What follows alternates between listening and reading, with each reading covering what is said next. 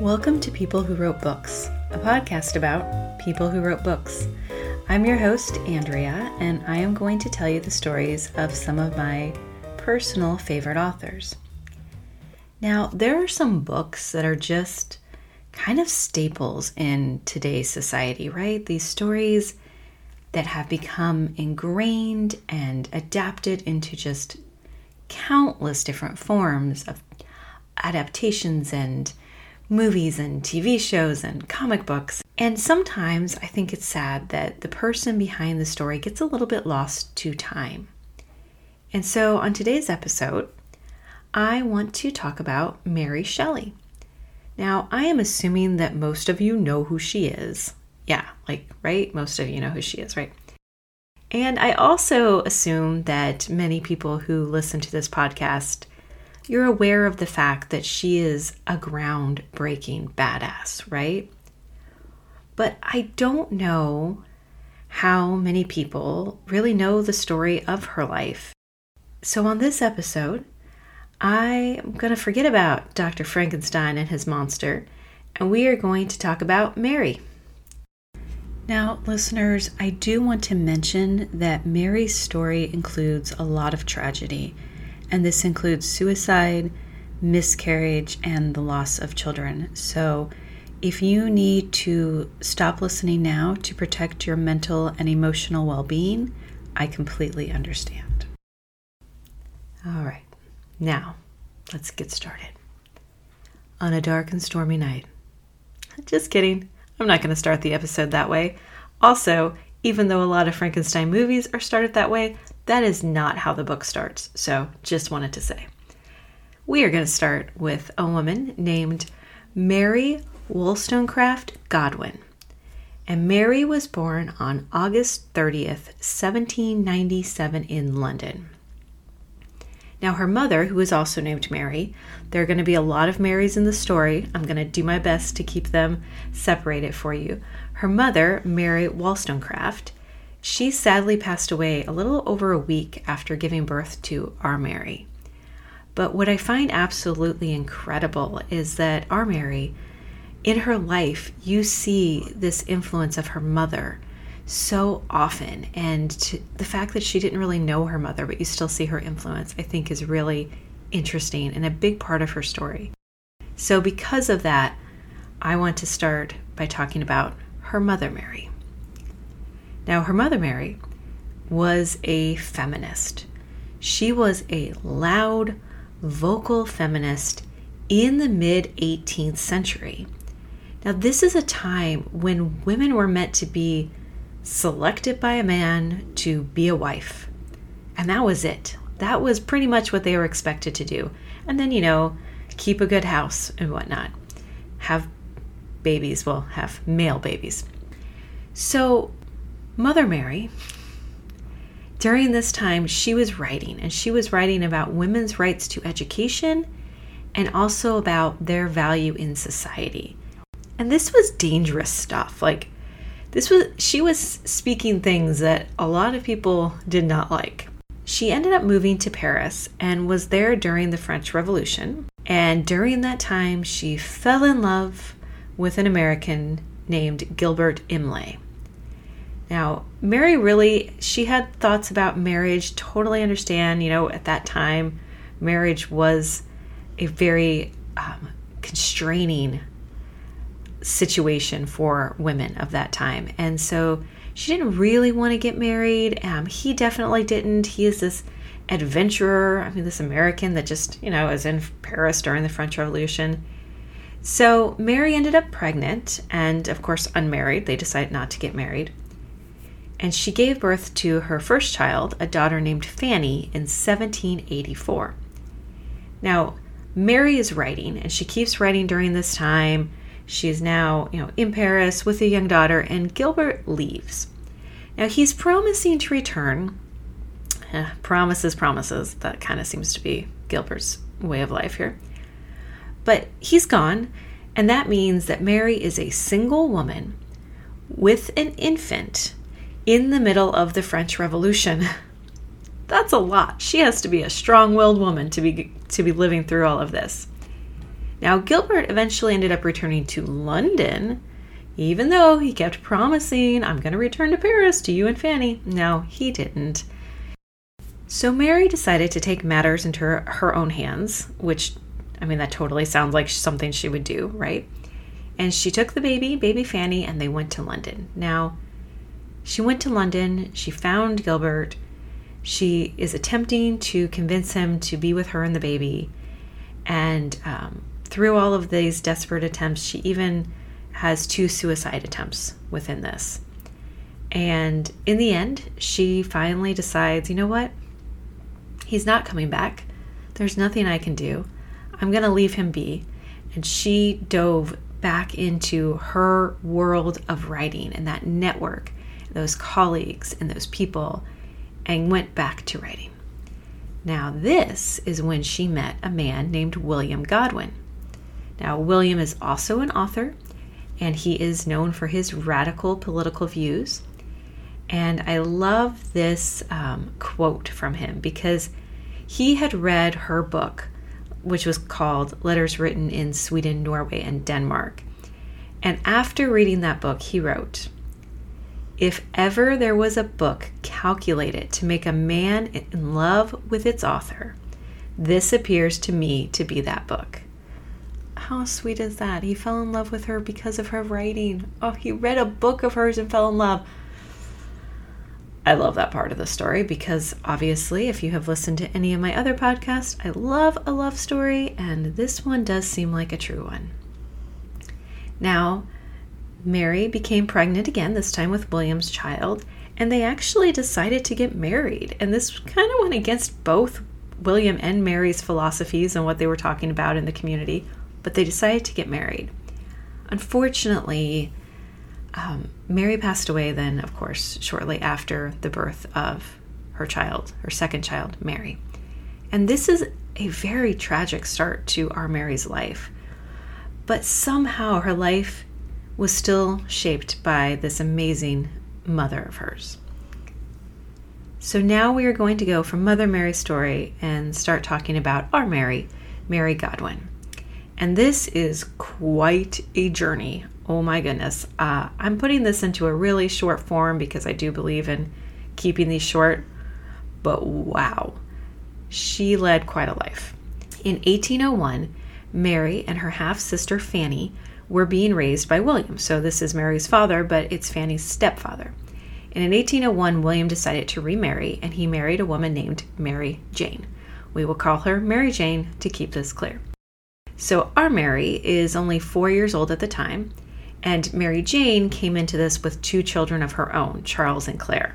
So now our Mary has her half-sister Fanny and then 2 step-siblings, Charles and Claire. Now, our Mary was educated during this time, and I think it really goes to show that William believed in the things that he and her mother Mary talked about and wrote about, and made sure that his daughters were educated. And it doesn't seem like our Mary got along extraordinarily well with her stepmother.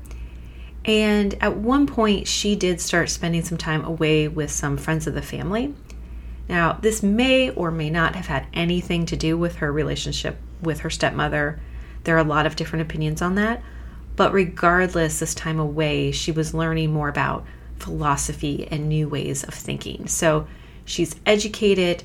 She's learning about philosophy, new ways of thinking, and now Percy Shelley enters into our story.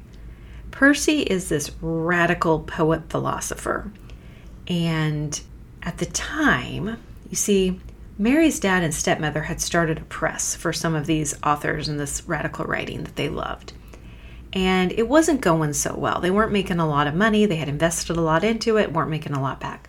So Percy, he actually came from a well-to-do family, and he was supposed to save the press with his access to his family wealth. However, he had these really strong political views that caused a rift between him and his family, and that made all of this financing fall apart. But just because his financing fell apart did not stop Mary from falling in love with him. She is 16 at the time, he is 21, and her father does not approve of this relationship at all. And so Mary and Percy decided to run away together to France, which is similar. Her mother ran away to Paris. So she's going to she runs away to France with Percy, and also they took along her stepsister Claire. Now, I do want to mention that Percy had some very unique views about relationships. I'm just going to leave that there for now. It will make sense as we go through the story. So anyway, the trio, Mary, Percy, and her stepsister Claire, they traveled for a few months, and they did finally return to London. And at that point, Mary was pregnant with Percy's child, and of course her father was not happy. This really caused a rift between those two. And she really did love her father, so this was difficult for her. All right, so we're back from gallivanting around France. Mary is pregnant, and also, Percy has a wife. Yes, Percy has a wife, Harriet.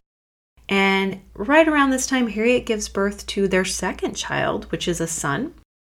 And also, Mary's pregnant. He had a second child with his wife, and he's also spending a lot of time out with Mary's stepsister, Claire. Now, Mary did have a miscarriage and lost this first baby, and this was in 1815, which made her 18 at the time of her first miscarriage. A year after that, Mary gave birth to another child. This was their son, who they named William after her dad.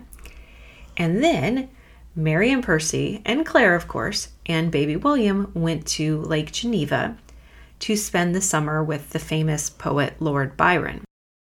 And the reason they went, in addition to hey, it's fun to spend the summer at Lord Byron's lake house, but also Claire was pregnant with Lord Byron's baby. Don't ask me how. I don't know how that happened or where they connected, but that is the case. And now we are to the part of the story that's pretty famous. You might know this part. This is where you have this group of authors. They're having fun creating ghost stories. They have been reading these German ghost stories, decided to create their own. And Mary, this is when she came up with the idea for Frankenstein, or the modern Prometheus. And she initially wanted it to be just a short story. She started writing, and Percy, he did encourage her to continue writing and make this into a novel. So this is where Frankenstein began, and really usually this is the only part of the story people know. Now, the whole group, they return to England, and after they're back, Mary receives the devastating news that her half-sister Fanny had committed suicide. And then right after that, Percy's wife, Harriet, also commits suicide. So a lot of very tragic loss at this point. In an attempt to get custody of the two children that Percy had with Harriet, Mary and Percy decided to get married. And they did that in December of 1816. Now, the good thing is that this marriage did seem to mend her relationship with her father. However, they did not gain custody. So all of that, and also Mary is pregnant again.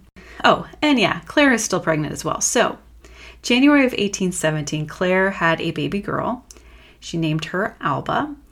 And then at that point, so it's a little interesting because Percy really is, he's living a high life, but doesn't have the financial means he had before, so he owes a lot of money to a lot of people.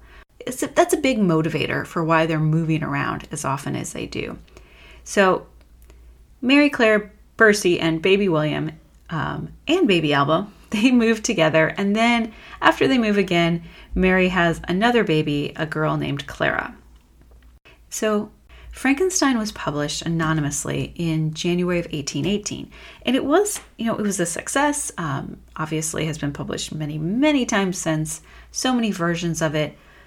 What's interesting is they still had a lot of bad debts. So even the success of a published book, which should be a really big deal, wasn't so great because in March of 1818, Mary and Percy and Claire and the three babies moved to Italy to escape their debtors, and also because Claire had decided that she was going to give baby Alba to Lord Byron.